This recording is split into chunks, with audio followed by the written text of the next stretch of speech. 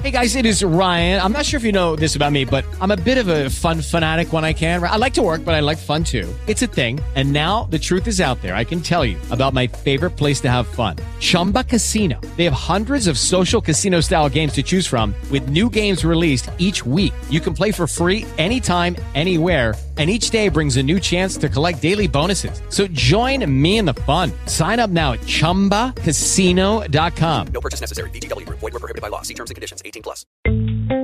Welcome to Literary Speaking with Crystal-Lee Quibell. Literary Speaking is the author's guide to writing and publishing, sharing tips and tricks for aspiring authors. Crystal-Lee's expert guests will bring you the latest information on how to write and publish your book into being. Are you ready to tell your story?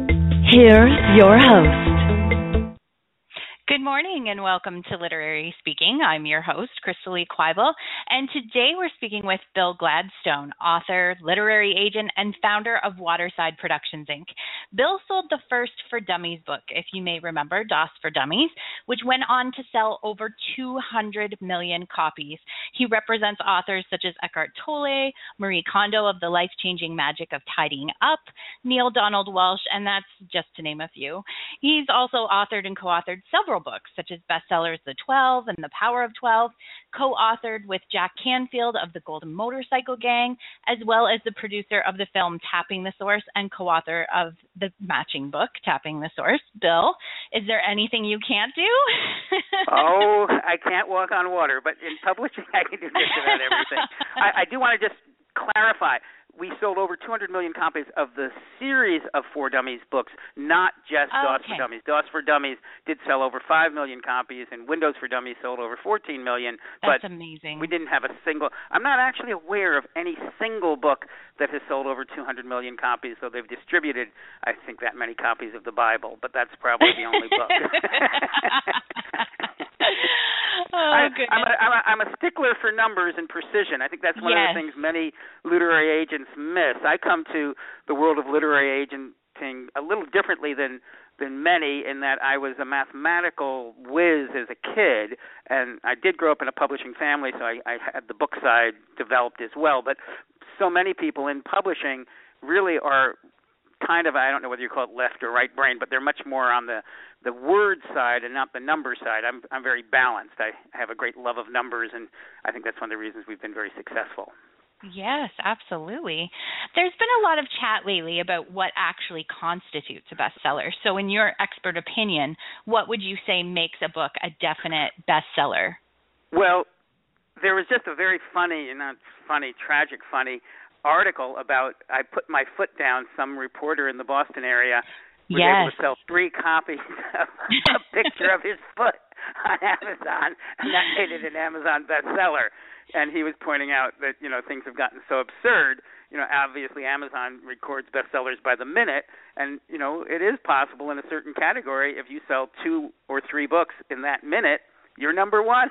So it means nothing.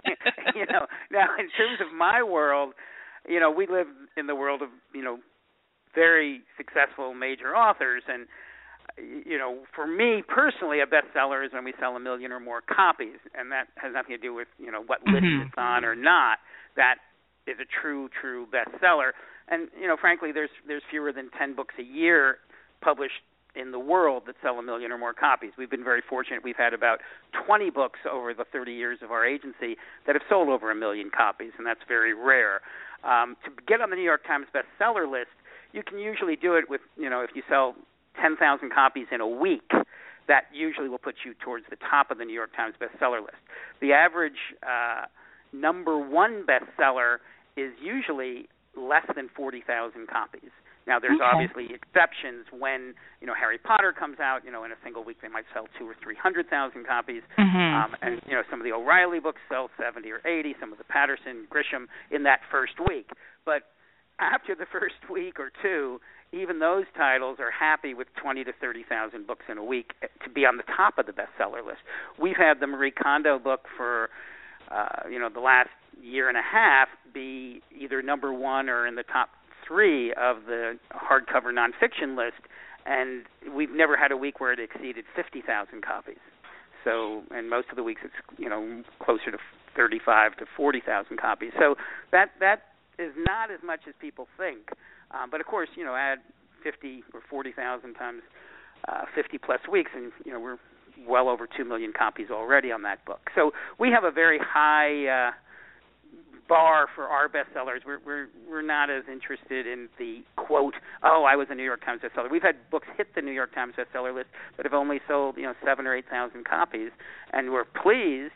But is that a true bestseller? Yeah, you can brag and say you're a bestseller, but for us, that's not that significant.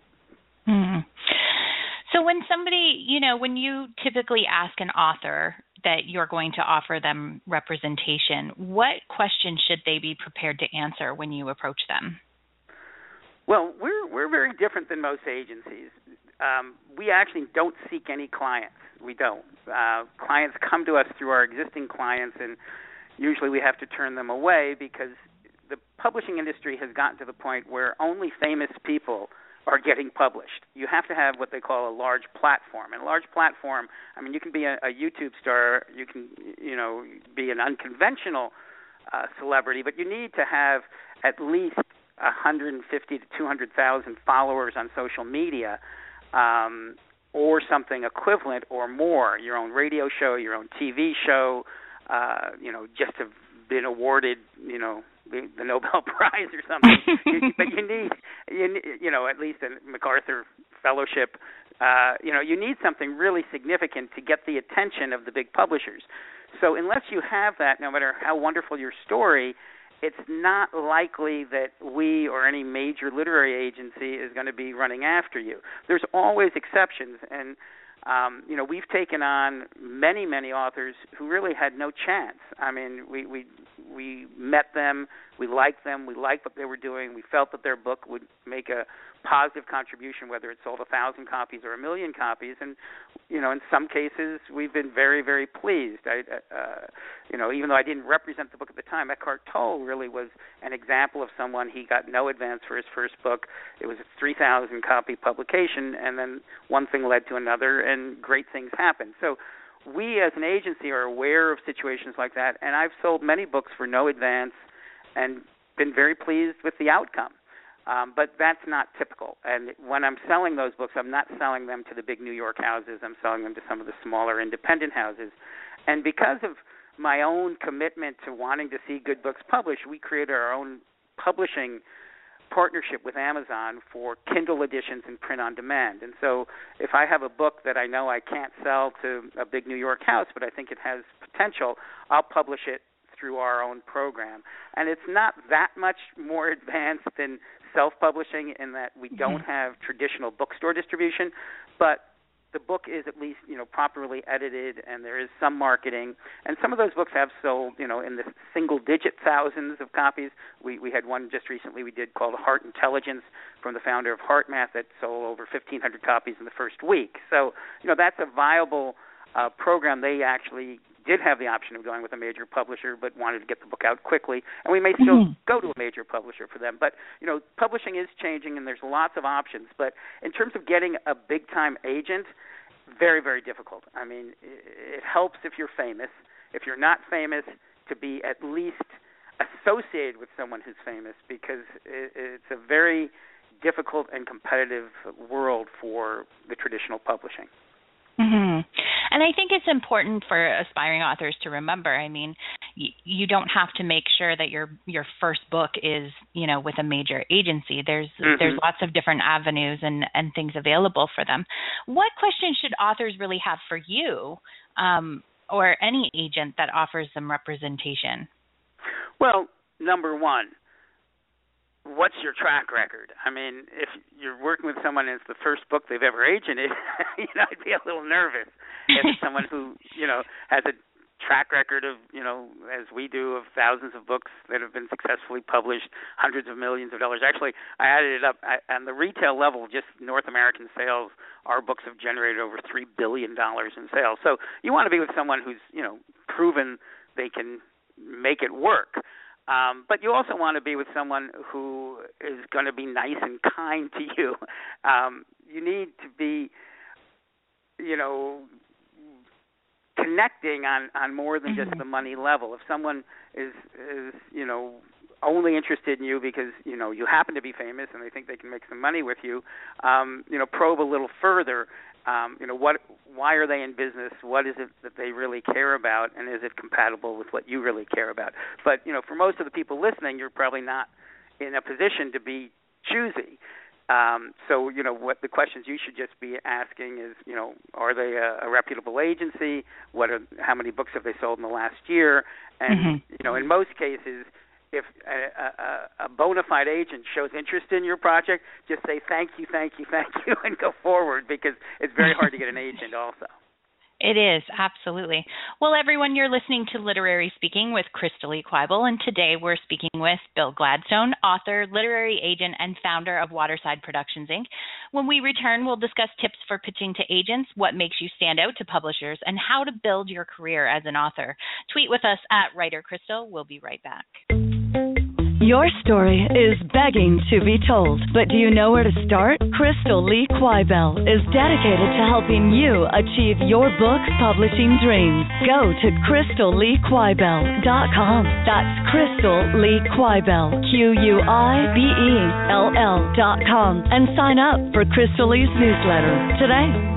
Welcome back to Literary Speaking. I'm your host, Crystal-Lee Quibell, and we're continuing our conversation today with Bill Gladstone of Waterside Productions.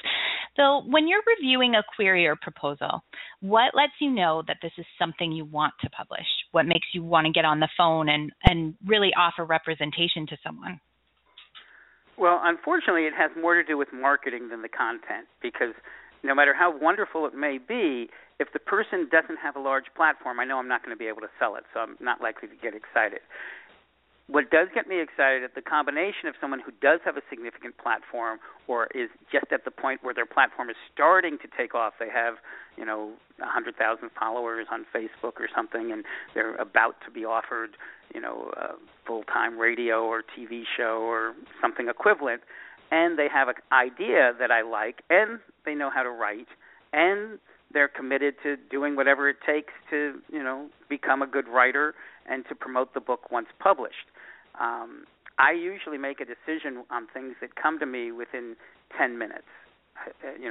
I can tell after 3 to 4 pages of a proposal whether I'm going to be interested or not. And if I'm not, it doesn't necessarily mean that it's not publishable.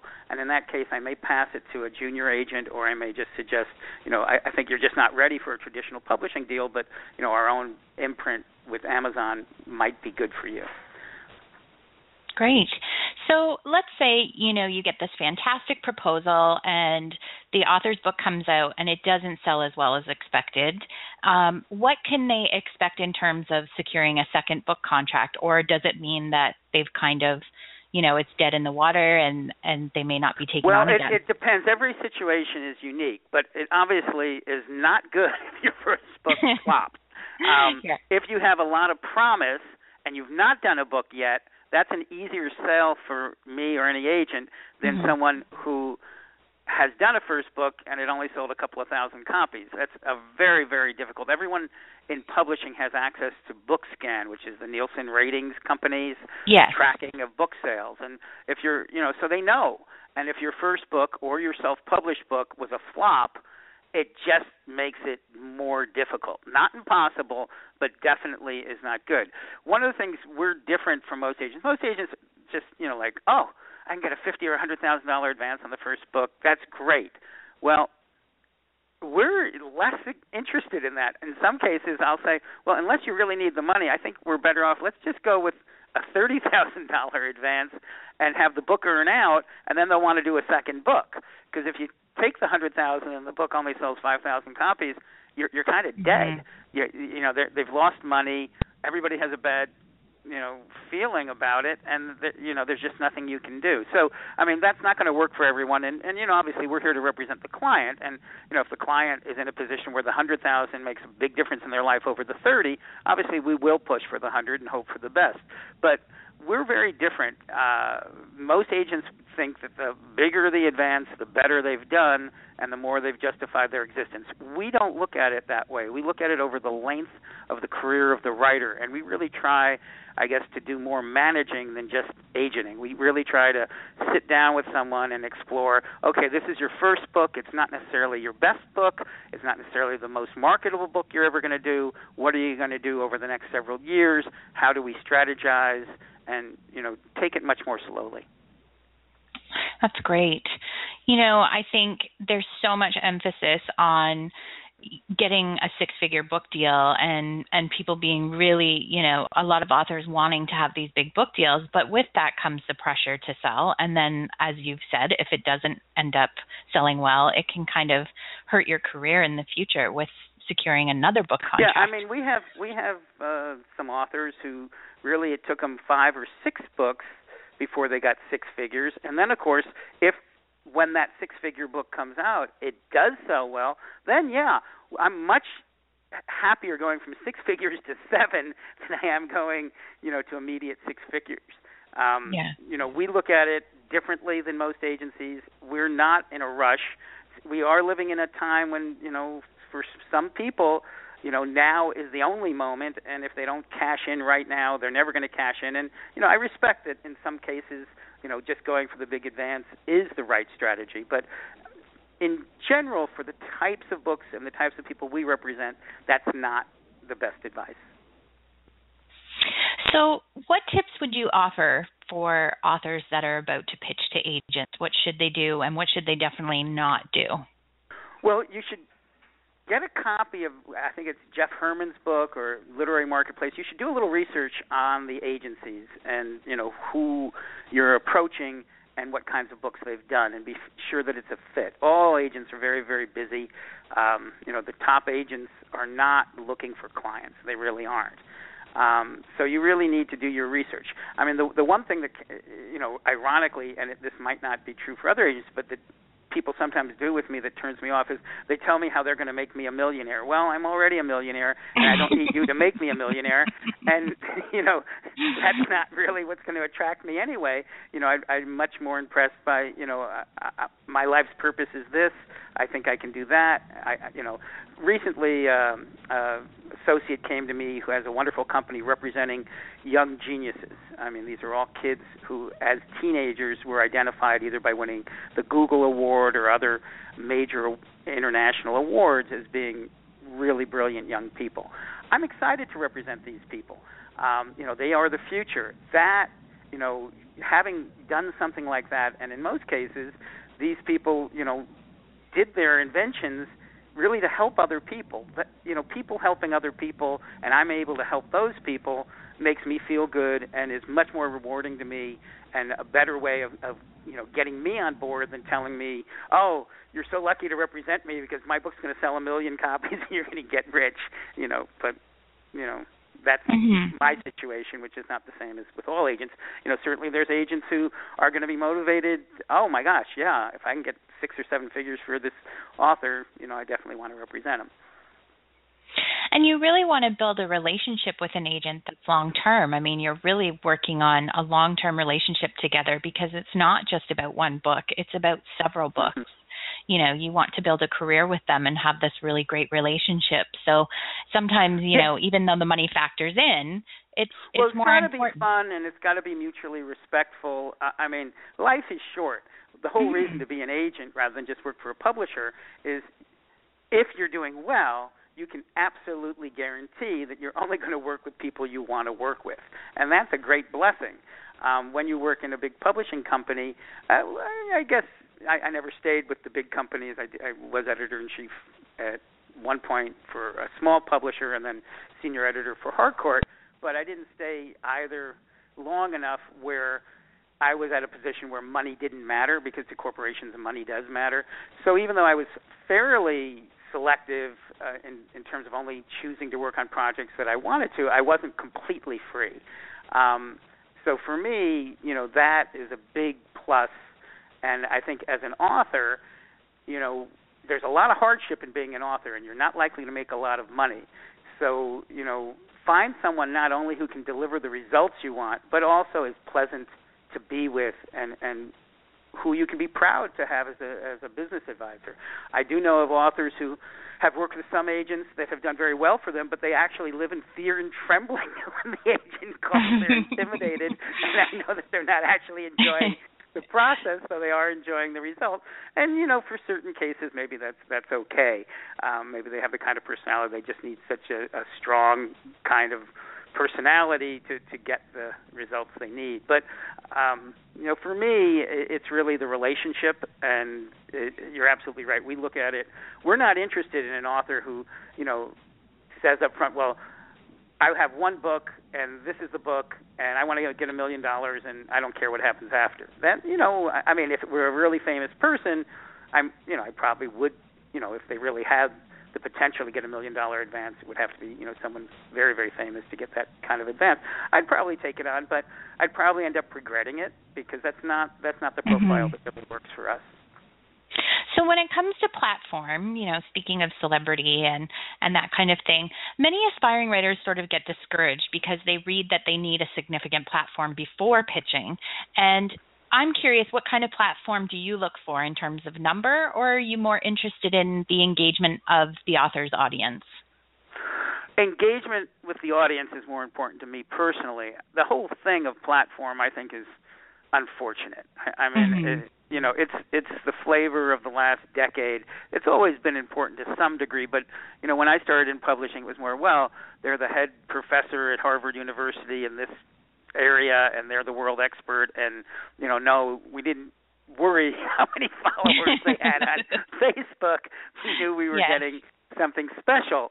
And that's still more important for me, and actually more important for me are endorsements. Everything I do is really networking.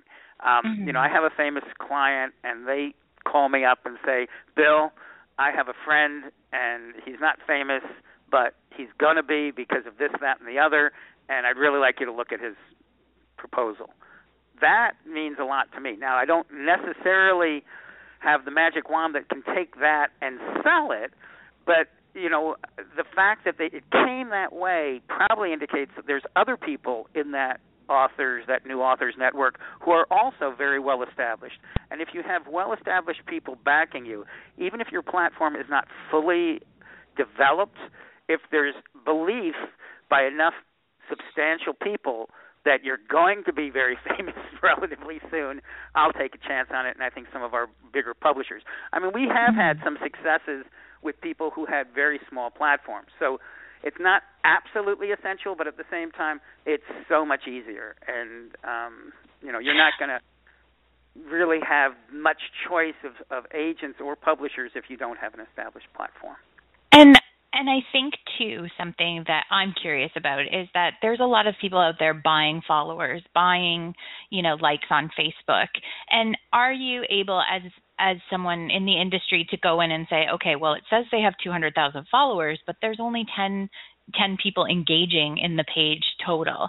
So is it obvious to you that they've purchased followers in this? Well, I have to say, because I leave that part of it to other people in my company. I mean, I'm really not looking at the social media. I happen to be a Luddite to some extent in that I do have people who do social media for me, and even though I'm an author and I should be doing social media, I'm so busy with real interaction with real people who I actually know and see that I've never really felt that I needed to participate personally. Because I don't participate personally, I don't really pay any attention. It's just numbers to me. I look at the numbers, and I let the publisher do the next level of engagement. I wasn't even that aware that you could just buy fans. I kind of know that you can. You can buy anything, frankly. You can buy your name on the New York Times bestseller list. We can talk about that if you want to. But, I clearly don't think that buying names has any value whatsoever. No. You have to have substance, and I'd much rather see 10,000 engaged people than 100,000 that is just a number. Absolutely. Bill, what's the best advice you've ever received about writing? Don't quit your day job. I love it. It's true. I mean, write because you love it. And hope for the best, but don't count on financial success.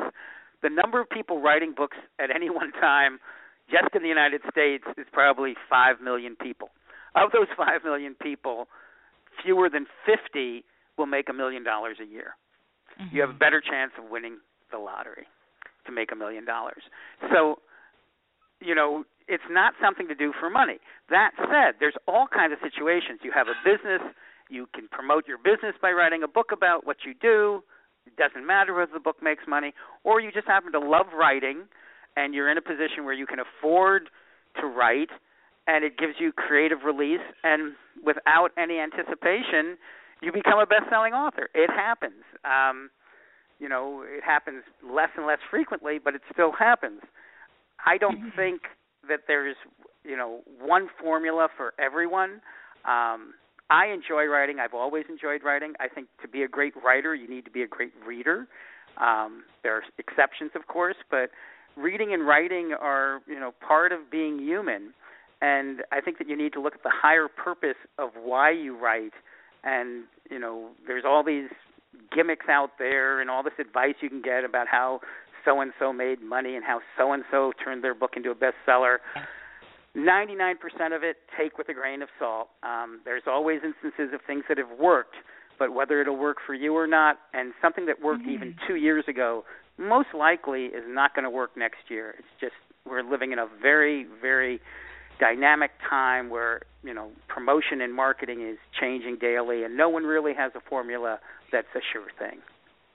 Absolutely. Well, thank you so much for being here today, Bill. We just barely touched the tip of the iceberg, so I would love to have you back and definitely do a follow-up interview. Thank you.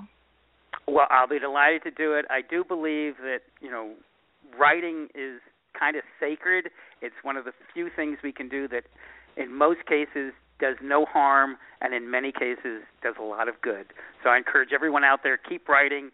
Not necessarily going to lead to the bestseller list or fame and fortune, but hopefully will lead to a better life for yourself and those who eventually read your book. Absolutely. Thank you so much, Bill. Bill Gladstone can be found online at watersideproductions.com.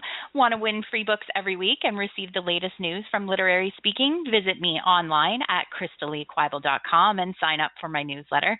As an active subscriber, you'll be automatically entered to win free books every week and get the latest updates on my latest classes and workshops as well. Join us next week as we speak with Joanna Rakoff, author of A Fortunate Age and My Salinger Year. I'm your host, Crystal-Lee. Keep writing, and thank you for listening.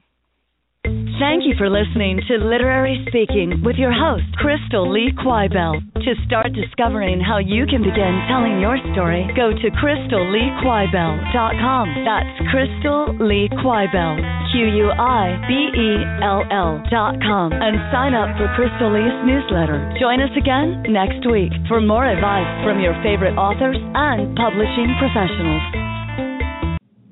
It is Ryan here, and I have a question for you. What do you do when you win?